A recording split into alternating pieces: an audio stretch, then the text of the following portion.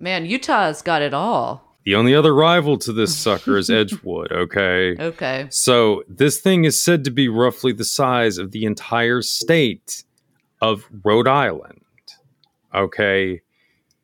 Basically, this is like an entire underground city. Much of this facility is literally underground. Now, you hear a lot of people talk about underground structures in Utah, and I will say straight up, I am very skeptical of a lot of claims with underground structures. Not in the case of Utah. You're not a Dolce head. No, I'm not. But I will say this, though.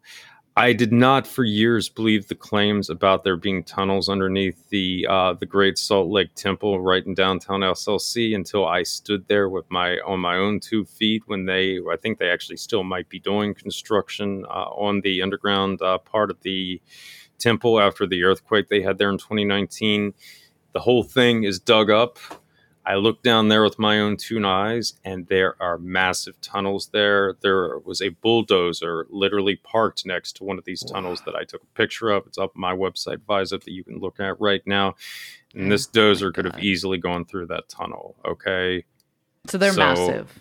Yeah, this thing is massive. I would be if they try to claim that this is like for sewage or something like that, I'm going to have to say bullshit on that, frankly. Yeah. I don't Giant think you need mole people.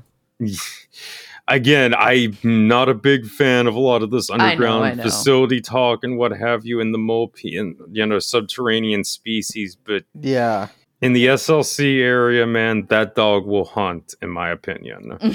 So I've met a few motherfuckers that I would definitely qualify as underground creatures, but they became that through their lives in the overworld rather than having been spawned blind with sickly pale skin, Gollum-like in the underground.